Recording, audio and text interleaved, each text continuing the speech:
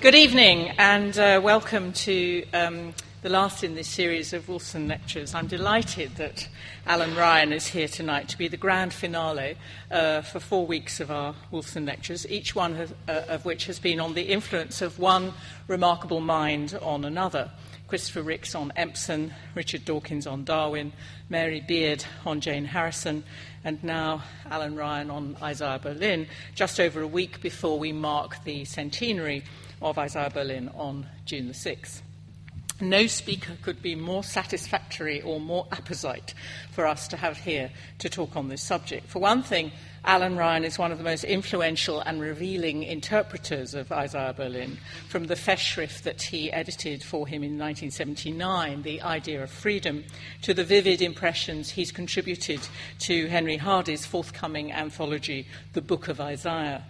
For another, he's a match for Isaiah Berlin in many ways. In his life's energetic professional negotiation between American and English academe, in the high-powered velocity and quicksilver cleverness of his talk, and in his dazzling range of achievements in political philosophy, whether as the analyst of Mill, Russell, and Dewey, the challengingly independent commentator on higher education, or the inexhaustible, versatile, and always telling reviewer and essayist for the New York Review of Books and many other intellectual outlets. Isaiah Berlin's inspirational founding leadership of Wolfson, to which all of us here are so indebted, is also paralleled by Alan Ryan's dedicated service as the now outgoing Warden of New College, where I have witnessed his powers of rhetorical persuasion, his steely resolve occasionally emerging from his velvet glove, his generous interest in the students, his often highly dangerous and risky choice of jokes, and above all, his style. Alan is a consummate stylist in life and in writing, and I want to give you 2 short examples to whet your appetite of what I consider to be his distinctive, eloquent, excellent prose. One is Alan Ryan talking about Mill and choice in a 2006 introduction to On Liberty, Mill's essay on liberty. Ryan says this: "What he wants us to avoid is a mechanical vision. Men are not machines, and life is not to be led in a mechanical fashion.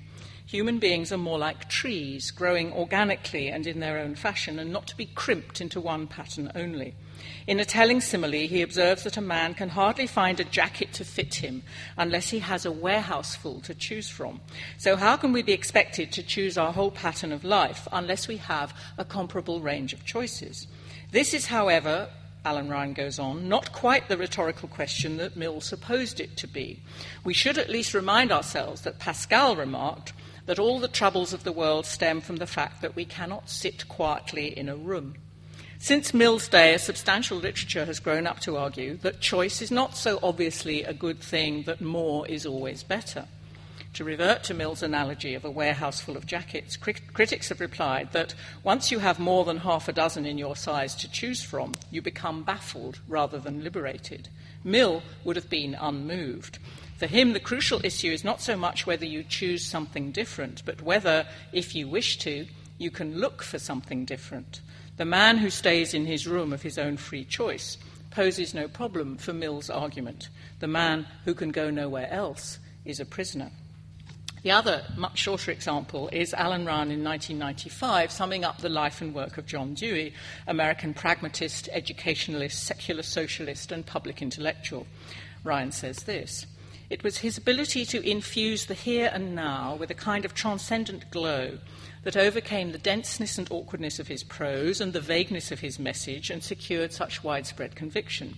He will remain for the foreseeable future a rich source of intellectual nourishment for anyone not absolutely locked within the anxieties of his or her own heart and not absolutely despondent about the prospects of the modern world." That mixture of cool-headed argumentativeness engaged human interest, an eye for the weak spots even in people he admires, is characteristic of Alan Ryan's work, I think, which is poised, interestingly, between biography, philosophy, and political theory.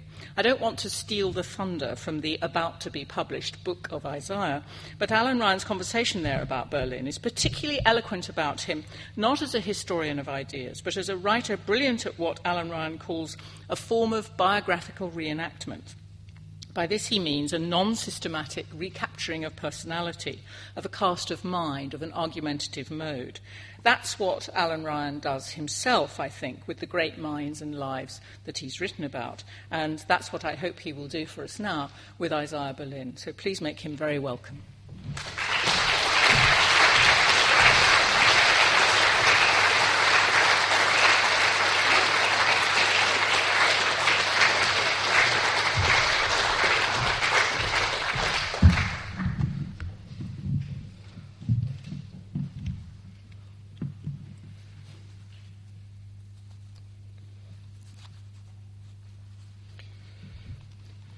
I won't start with the usual joke that Isaiah started with. Stare down the length of North schools. Who can't hear me? If you can't hear me, raise your hand. No, won't do. Will somebody sitting next to anybody who obviously can't hear me raise his hand? We had a check, but I have forgotten to turn it on. The title is deliberately ambiguous, and it has to be preceded by a disclaimer. I was a good friend of Isaiah Berlin, but I don't want to pass myself off as a uniquely close friend. There are many reasons why our friendship was good but not terribly close. None of them have to do with the affection in which he and I held each other. The stage of my life where I might have become a much closer friend, I went to America for 9 years, an act that Isaiah himself described, and he meant it unkindly, as committing emigration. Before that, I was too young, too diffident, and much too anxious not to be confused with the hordes of pushy graduates who made much more of their acquaintance with him than I thought was decent. I was desperate not to seem to be sucking up. Of course, to my pains, I was reproached for not making more effort to see more of him, and of course, I thought he was wonderful. He was generous, musing, flamboyant, and at the same time vastly more vulnerable to other people's opinions than you could ever have guessed from the effervescent first impressions. He very much needed not just to be liked, but to be thought well of. I said he was wonderful, and he was. He was not perfect. None of us is, and he was imperfect in the usual ways.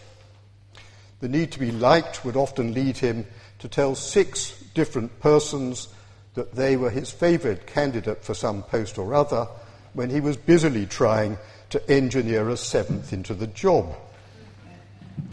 The need to keep in with friends who didn't see eye to eye with each other often led him to say malicious things behind their backs.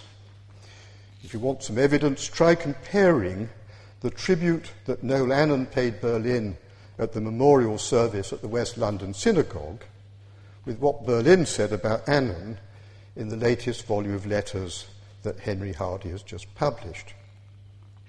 He liked conspiring to put not entirely suitable people into chairs in subjects remote from his own. He would have loved the recent fracas over the professorship of poetry, and when you get bored in 20 minutes' time, you might just like to rehearse in your minds the conversation taking place in those deck chairs in the Elysian fields between Isaiah, Maurice Bowrer, and John Sparrow. And he could suffer from the social and intellectual snobbery, if that was what it was. I'm not sure it was. That was endemic in Oxford in the 1950s. Offered the wardenship of Nuffield in 1953, he said, as one does, that the great merit of Nuffield is its proximity to the railway station. And then he gleefully quoted, also in this volume of letters, John Sparrow's response to this observation that since the prison was even nearer, why didn't he apply for the governorship? If you think that he was not critical about All Souls, he also said later, and said more than once, that the intellectual discussion you could get at lunchtime at Univ, in the company of Peter Strawson, Herbert Hart and Ronnie Dworkin, cast a pretty shaming light on intellectual life in All Souls. It has to be said that his judgment wasn't always good. His lukewarm recommendation of Herbert Hart for a fellowship at New College was not only unkind, but it was hopelessly wrong about how good Herbert Hart would turn out to be. And his judgment that Peter Strawson's individuals was, and I quote, provincial, leaves anyone who knows any philosophy wide-eyed and open-mouthed. So this lecture is very much a personal impression, not particularly or deeply intimate. It's personal in two ways. I want to try to convey something of what I got out of his work in the hope that it will strike a chord with those who know the work or knew Berlin well, and that it might induce those who don't know the work to give themselves a treat by going and reading it.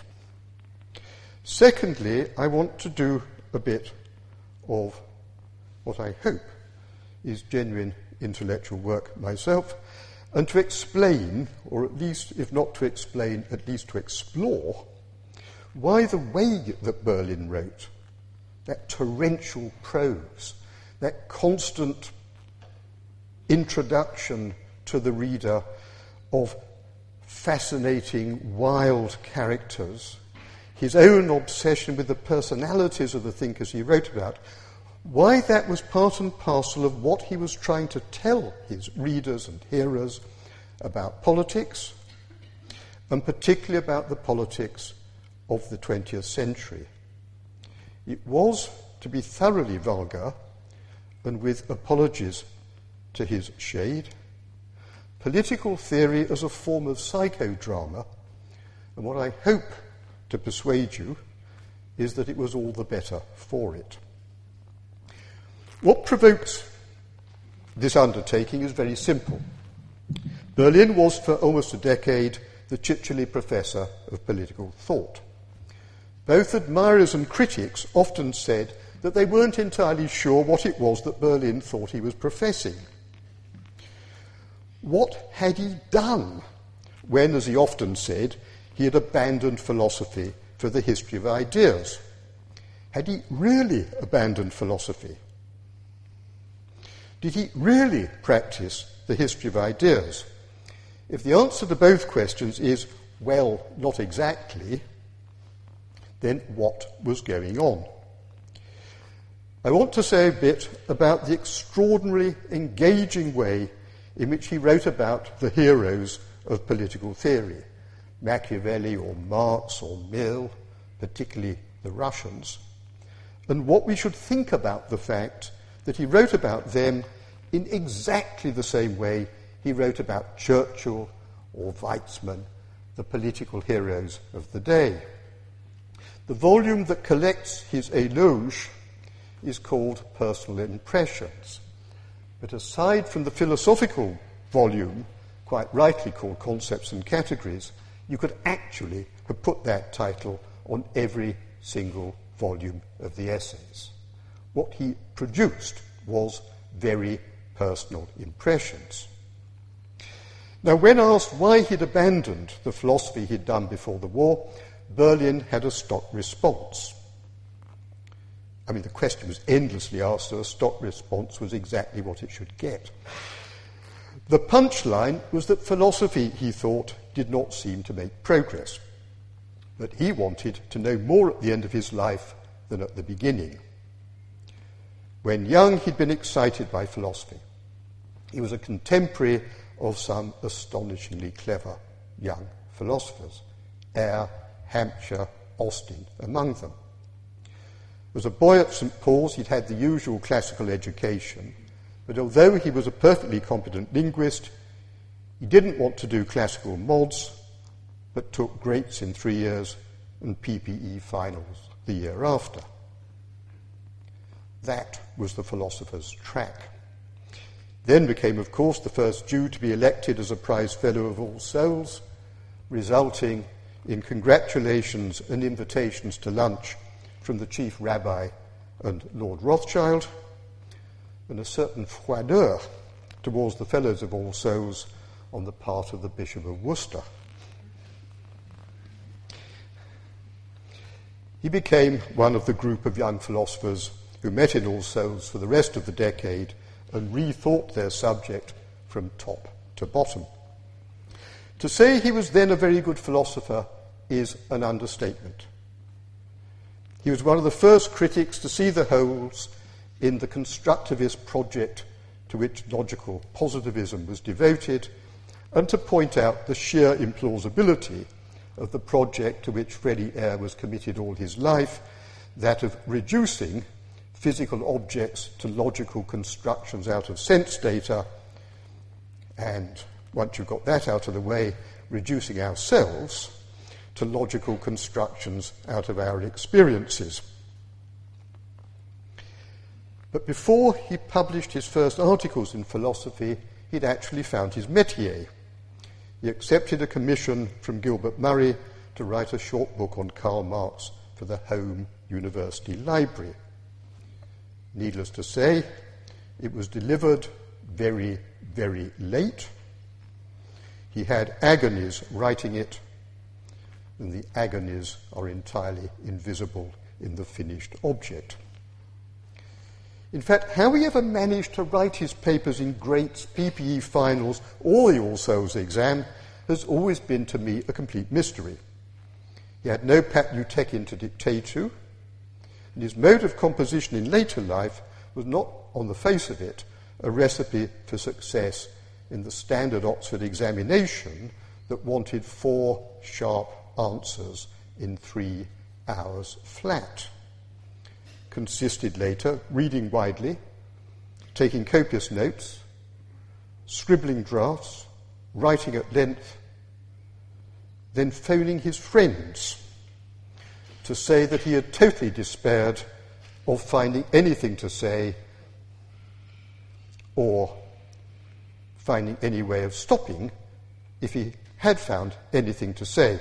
I was on the receiving end of one of these when I was staying in the house of Herbert Hart, and Berlin was about to go to Washington to give the Mellon lectures. Phone rings, there's Isaiah. Where's Herbert? Coming back in half an hour. Oh, it's Alan. Yes, I said. It's impossible. Impossible. I've always known I was second rate. This is the demonstration.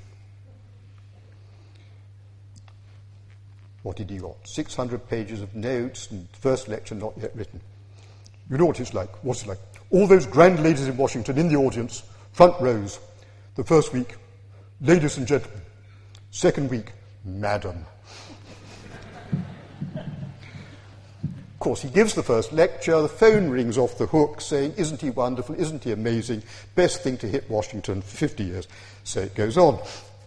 What sounded like an extraordinary verbal facility in the lecture theatre was actually anything but. Conversation, another matter. He could be repetitive.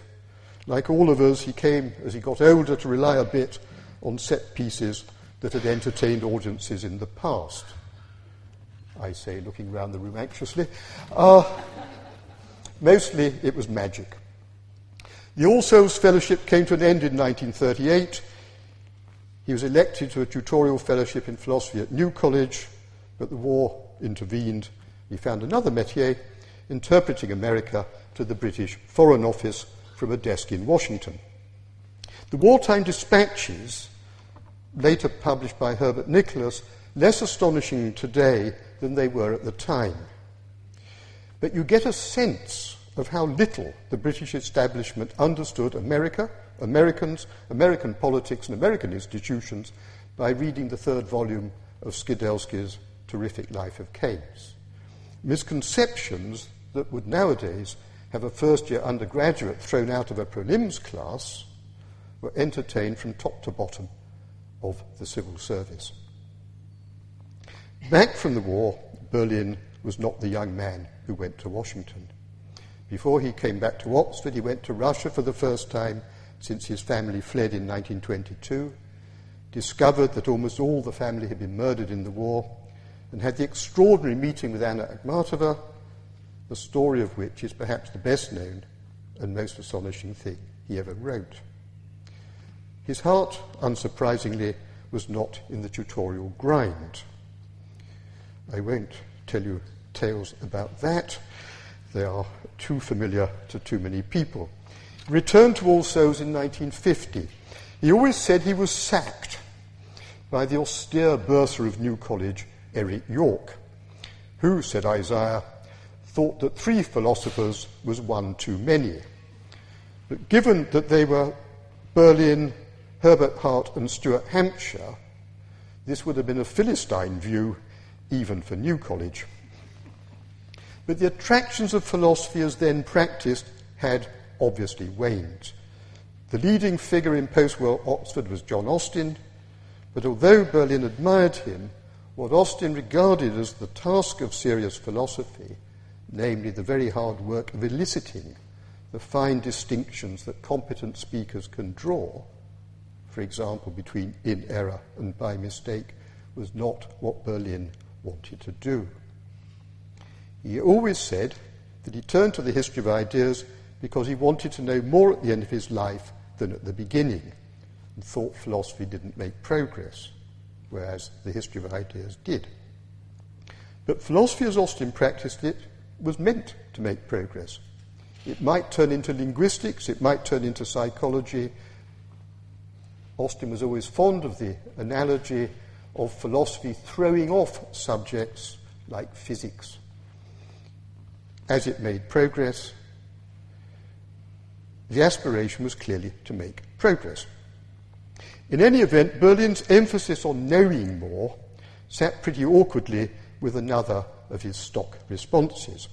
He often quoted the American philosopher C.I. Lewis, who had asked rhetorically why we should suppose that the truth, as and when we reached it, would be either exciting or interesting. It's a good question. Allied to the thought that the naked truth is in most areas quite enough to be going on with, it isn't really disparaging of truth. But spending your life collecting impeccably true but rather boring propositions doesn't sound very much like Berlin. The last thing you can say of the way Berlin tackled the history of ideas is that he played down excitement and human interest in favour of getting the footnotes right. Consider a marvellous decade, the Northcote lectures that introduced the English to Belinsky and Herzen in the early 1950s. Tom Stoppard is a wonderful playwright, but the material for The Coast of Utopia just leaps off the page of Berlin's lectures and onto the page of Stoppard's text. Any half-awake but moderately literate teenager reading these at the end of the 1950s would rightly have been breathless. At all events, the yet-to-be-analysed break, with philosophy having been made, we have the Berlin who becomes the Chichely Professor of Political Thought in 1957. One of whose lectures happened to be on Saint-Simon, I criticised mildly sometime in 1960 at the end of the lecture. I was a raw and very naive undergraduate and was bowled over by the response. I was dragged across the high street to lunch in All Souls, and Isaiah talked non-stop for an hour and a half, as though he and I had been embroiled with utopian socialists for the past 20 years, and that my wholly ignorant responses were full of some deep, if possibly yet unanalyzed, wisdom. My tutors complained that I had acquired verbal mannerisms that sat well with Isaiah's 51 years, but were deeply ridiculous in the mouth of a 20-year-old. Somebody at lunch said, did I think they might have been right? Certainly. Half a century later, I have mostly confused memories of long afternoons on the lawn of All Souls in what were supposed, I believe, to be MPhil classes for politics students. I was a second-year undergraduate. Somehow they seemed to turn into tea parties with Stuart Hampshire, Richard Wollheim, Patrick Gardner and Berlin, and long conversations in which Daniel Bell's belief that all interesting political arguments were now at an end and that they had all been replaced by technical questions about how to manage a welfare state were contrasted with Hegel's account of the end of history. The kindly scepticism of those conversations would, I think, have saved Francis Fukuyama a great deal of embarrassment had he ever encountered them. Those, my undergraduate years, were when Berlin's inaugural lecture on two concepts of liberty was much discussed, much admired, roundly abused from left and right, much compared to Mill's essay on liberty, and universally regarded, for better or worse, as definitive of modern liberalism. Since Berlin shared with Mill a disposition to tinker with his work, two concepts soon came to exist in several incarnations. And all I think one can say about that is that modern liberalism no doubt does so too. The later 1960s were a different kettle of fish. They weren't comfortable, politically or intellectually. Berlin was unequivocally a Cold War liberal. At the end of World War II, he was a familiar sort of social democrat, non-insurrectionary semi-socialist of the kind that Hugh Gaitskell's Labour Party appealed to. Deeply anti-totalitarian, deeply un-utopian, but supportive of a state that could combine liberal democratic politics with humane arrangements for the general welfare, decent education, housing, healthcare. He was dismissive of Hayek's fears in The Road to Serfdom, and said so, and although he suffered the disillusionment with Labour politics that many people did in the 1960s, he never climbed on Mrs. Thatcher's bandwagon. Israel, in the early years, was the undertaking he utterly approved of. He deplored the terrorism of the Stern Gang, had no time then or later for Menachem Begin, but was devoted to the idea of an egalitarian, democratic, pluralist, secular, but distinctively Jewish state. Like others, he thought Stalin not much better than Hitler, and said firmly that the horrors of the Soviet Union and other communist regimes, North Korea, China, the Eastern Bloc, were quite enough to discredit Marxian utopianism. But he wasn't a revanchist liberal, nor an ally of the American liberals who took Edmund Burke's Letters on a Regicide Peace as a blueprint for rolling back Soviet tyranny.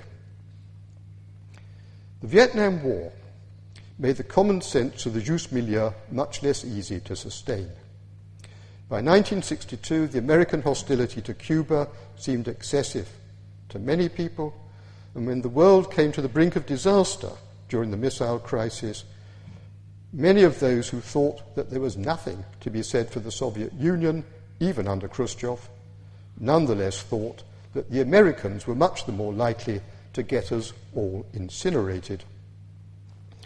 If we had known of Kurt LeMay's desire to launch a preemptive strike on the Soviet Union, "Let me do it," he said firmly. "I can finish it in half an hour." We know where that leads. I think we would all have been a great deal more terrified even than we were. Vietnam, of course, added to anti-American sentiment, defoliating rainforests and burning children to death in support of unlovable dictators in South Vietnam didn't look like much of a strategy to win hearts and minds in the Third World. Berlin was stuck. I say this gently, I say it sympathetically, but I say it. He was stuck. Most of his English friends were deeply opposed to the war. Many of his American friends were dubious, but other very old friends like Joe Alsop were not, and McGeorge Bundy was not only pro-war in general, but actually engaged in helping it along. And of course, McGeorge Bundy's Ford Foundation was soon to be the Wolfson Foundation's partner in launching this college. Could one, by any amount of cajoling, nagging, get Berlin to come off the fence?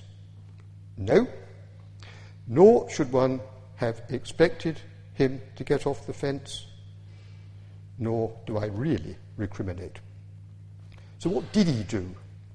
What he did was write about Turgenev's fathers and sons. Not exactly the war effort, but certainly effort provoked by the war. Anyone who heard that Romani's lecture of 1970 will recall, I look at my watch anxiously when I say this, will recall that he simply could not bring the lecture to an end. The last 20 minutes went round and round and round and round. And that's the last time I'll say that.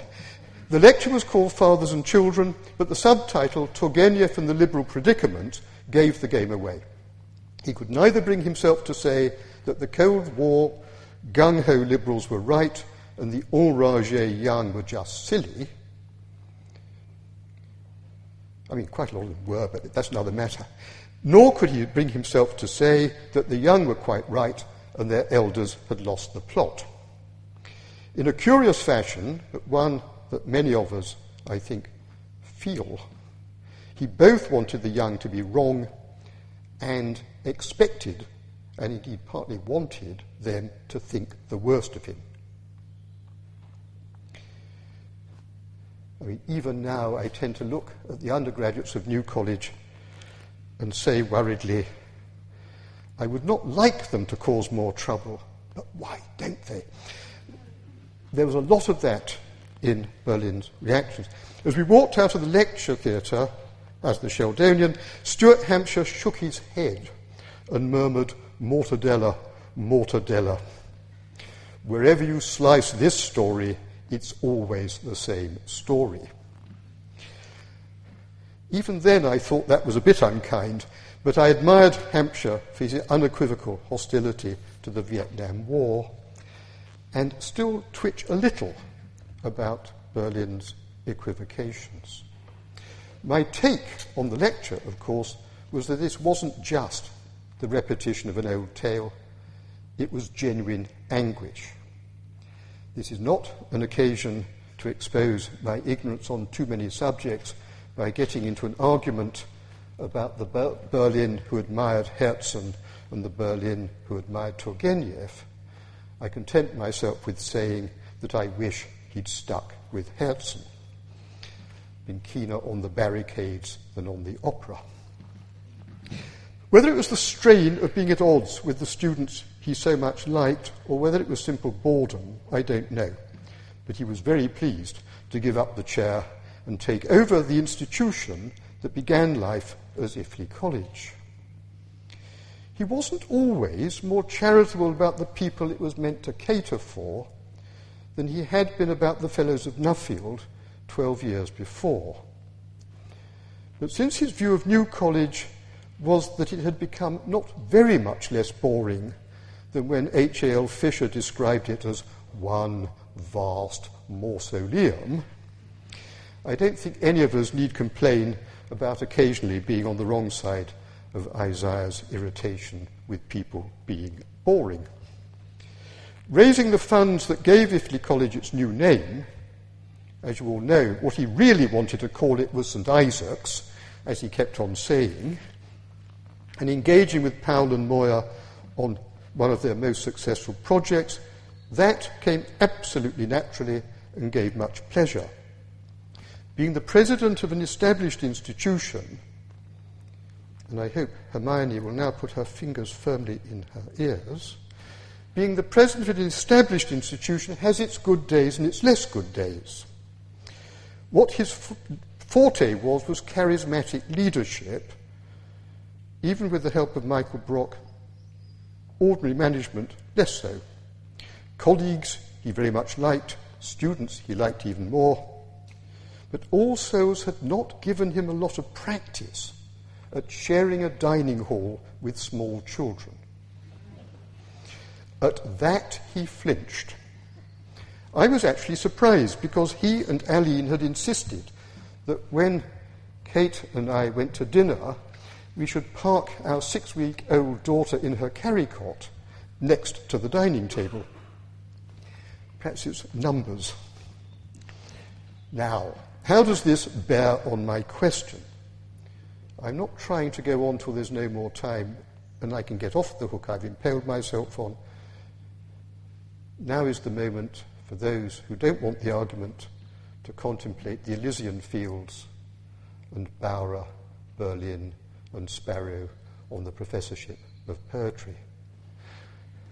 Return to the astonishing lectures on Belinsky and Herzen and the wonderful introduction to Herzen's memoirs of 1848, From the Other Shore, and begin with Dostoevsky's one polite appraisal of Herzen. Dostoevsky didn't like Herzen, didn't like aristocratic exiles, and didn't like liberals. But Herzen had one astonishing talent. He wrote dialogues in which the character who represents Herzen is always on the verge of being defeated by his opponent. Dostoevsky said he'd put this thought to Herzen, who had answered, yes, but surely that is the point. The later critic who got Herzen right on all this was Bakhtin, whose emphasis on dialogue is now a central part of the critical repertory. The thought I offer you, and will defend for a few minutes, is that Berlin did not, or with the usual academic cowardice, I will modify that to he did not really, abandon philosophy, nor did he, and in the same vein did not really, take up the history of ideas. He abandoned the terrain of logical positivism, abandoned the standard techniques of post-war Oxford philosophy. But he went on doing philosophy. The exploration of the attractiveness and repulsiveness of social and political ideas. And this activity was historical in the sense that social and political thinking is not like thinking in the natural sciences, does not aim at uncovering timeless truths about the functioning of a non-human world. It explores the contestable and partial and often both historically and geographically local truths about broadly competing answers to the question, how are we to live? What political arrangements can be put in place to secure a world in which we can live with each other?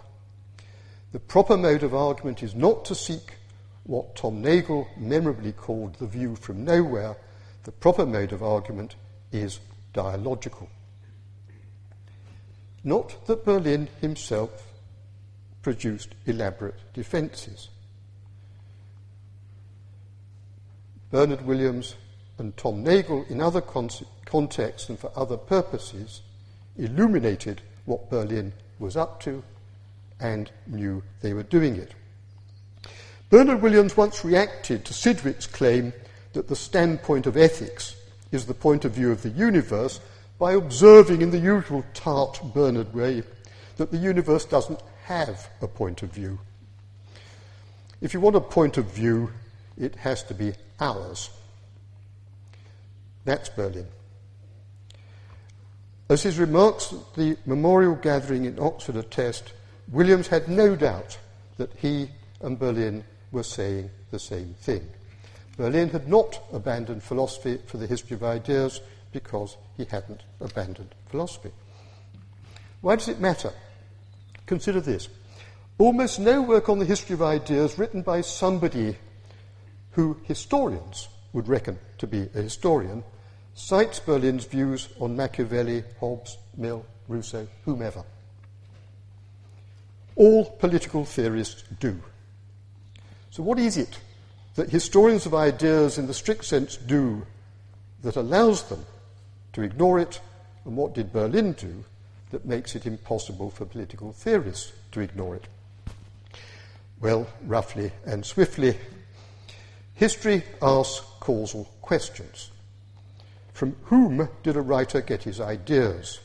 To whom did he succeed in transmitting them? Who paid him? Who were his friends and enemies? So highly contextual. What conditions allow some ideas easier to accept, other ideas harder? Allowing for marginal cases, historians don't try to persuade their readers that the ideas they discuss have much relevance to ourselves. Ideas matter as causes and effects, not in their own right as ideas.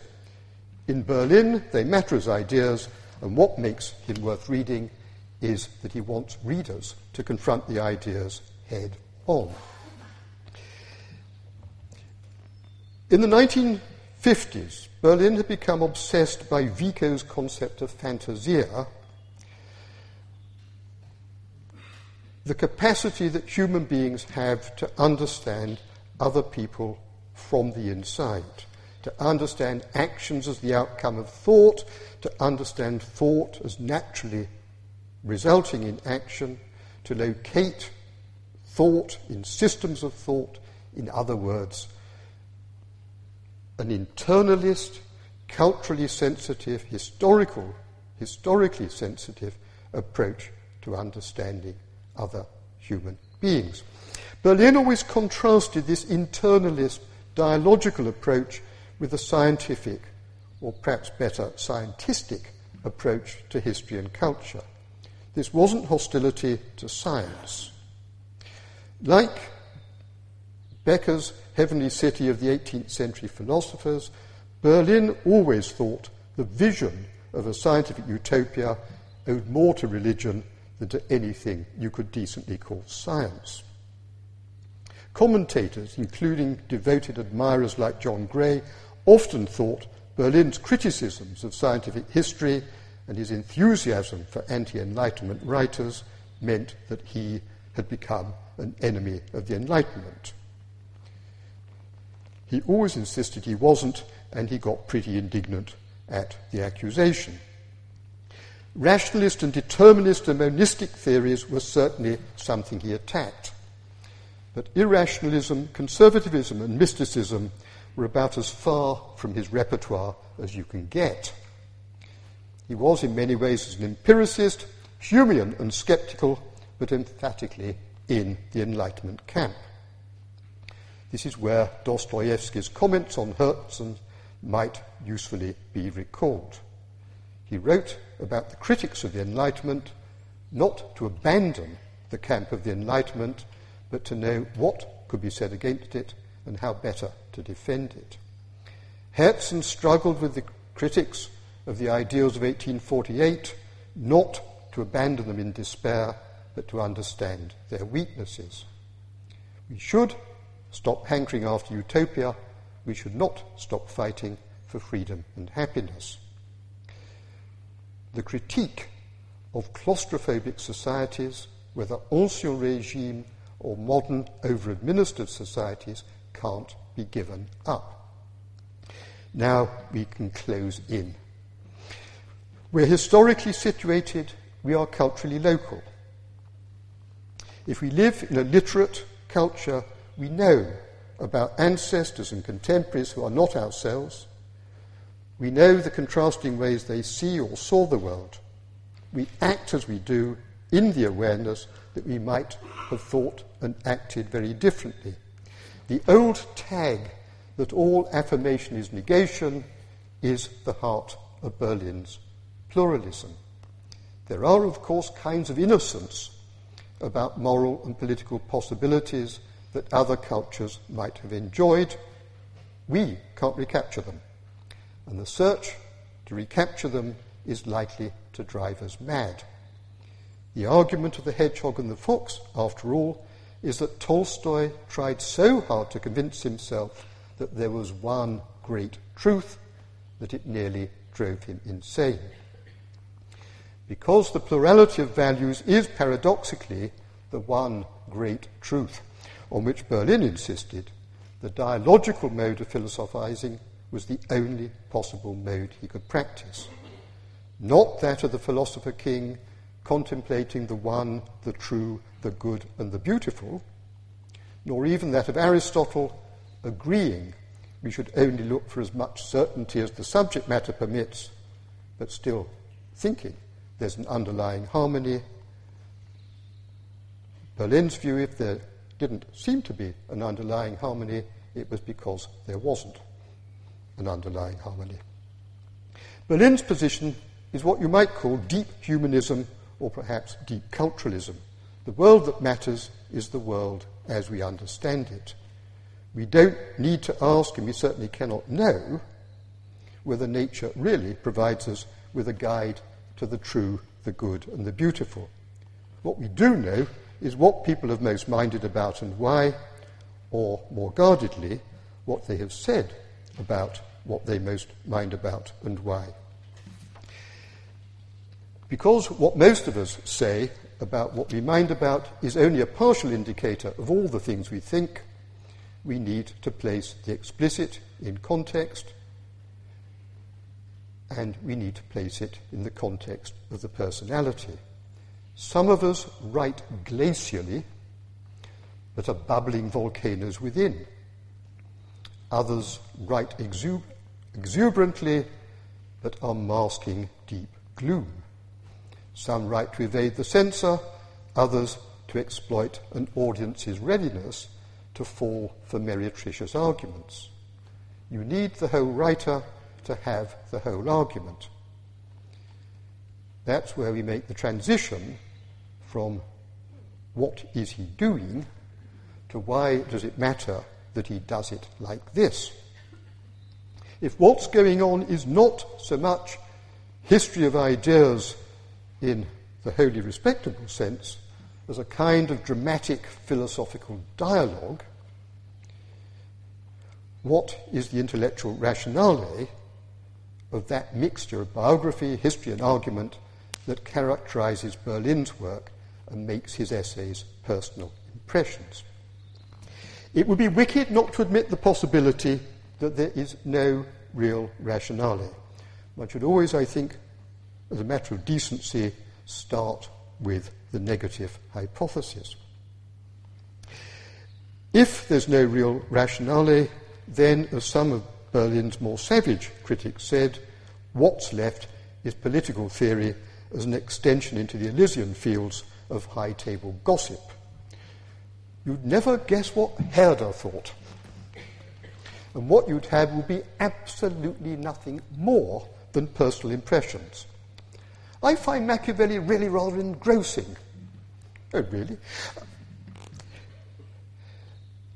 I say nothing against gossip. At least I better not.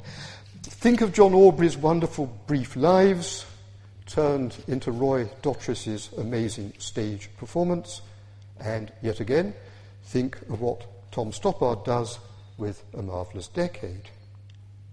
But there's a letter to Jennifer Hart in which Berlin gets a bit close to saying what I would find dispiriting if I thought it was all there was to be said. He says, if I get Cole's professorship, which perhaps I would do I really want to lecture on political theory for years and years and years? I like intellectual history, like the history of ideas, like the personalities associated with ideas and the flavour they give to them. but political theory and philosophy in the proper sense, in the sense in which there is the delusion that there is a subject there with arguments for and against, as, say, Plamenats or Herbert think of it. About that, I think. About that, I'm not so sure. If it was all the evidence one had, one might be a little worried. Against that, there's an immensely long letter a couple of years earlier, and this time to George Kennan, who'd written a long response to Berlin's essay on political ideas in the 20th century. What, of course, Berlin says absolutely firmly is that there is one central issue, and the central issue is the defence of the cornerstone of a civilised liberal society, and it's this. Individuals are ends in themselves. They're not means to some larger end outside themselves. Whether it is done by violence or manipulation, making people do what they would refuse to do, and refuse in revulsion, if they could reflect and decide autonomously, that is the greatest of all political crimes. This, I think, is the authentic voice of the anti-totalitarian liberalism of the 1940s and 50s. There's no suggestion here that political theory is a branch of the higher gossip. What there is the unequivocal claim that certain ways of thinking are deeply dangerous, destructive, and dehumanizing. Consider, one last time, Marvellous Decade. These lectures didn't introduce Belinsky, Herzen, Agarioff and their contemporaries to the English for the very first time. John Stuart Mill, for instance, used to attend exiles' dinners, where he would actually meet Herzen, Louis Blanc and Garibaldi in the same place on the same evening. Francis Garnett translated My Past and Thoughts in the 1920s, and in the 1930s, E.H. Carr's wonderful multiple biography, The Romantic Exiles, brought Bakunin and others to a wider public than a few anarchists. The anarchists, of course, had always taken seriously Bakunin's complaint that Marx's utopia would not see the withering away of the state, but would be a bureaucratic nightmare run by professors of economics. Of course, it was worse than that. It turned out to be a bureaucratic nightmare run by murderers. Nonetheless, written by whom they were, those lectures had a very deep purpose. Berlin had said to Kennan that he was susceptible to the romantic impulses of early 19th century Europe, and this was certainly true. It had a downside.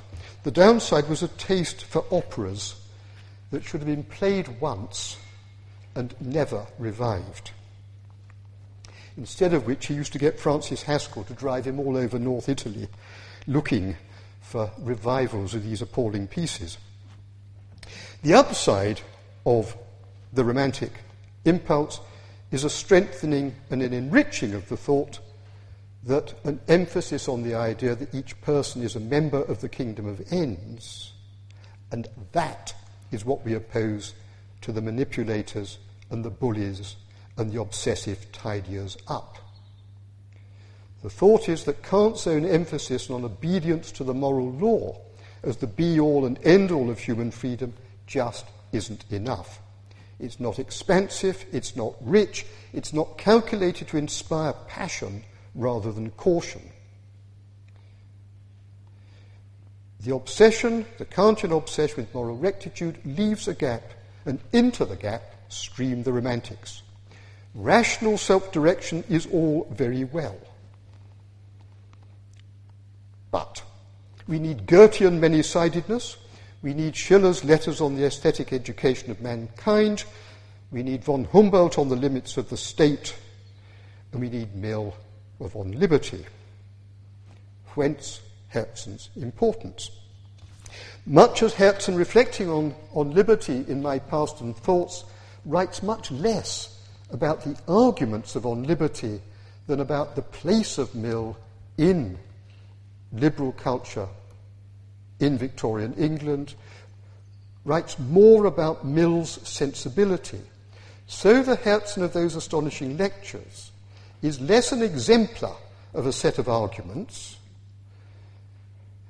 than an exemplar of someone who felt the full force of his anti-utopianism, felt the full misery of the failure of the hopes of 1848, and refused to despair.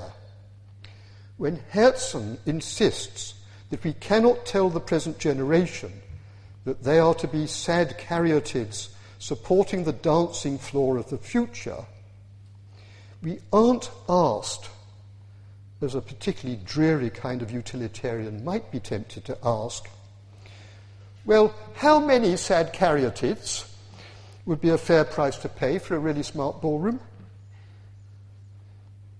What we are asked to do is to share Herzen's revulsion.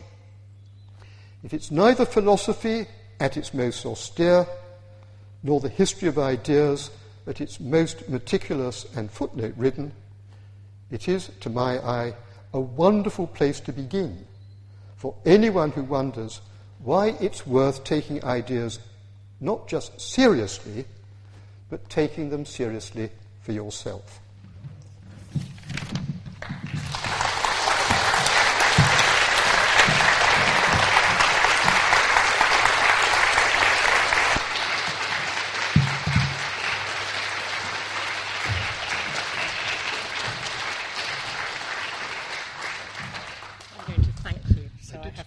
You did. Thank you very, very much. You talked about Isaiah Berlin's obsession with Vico's concept of fantasia, and you described it as an internally, culturally sensitive approach to understanding other human beings.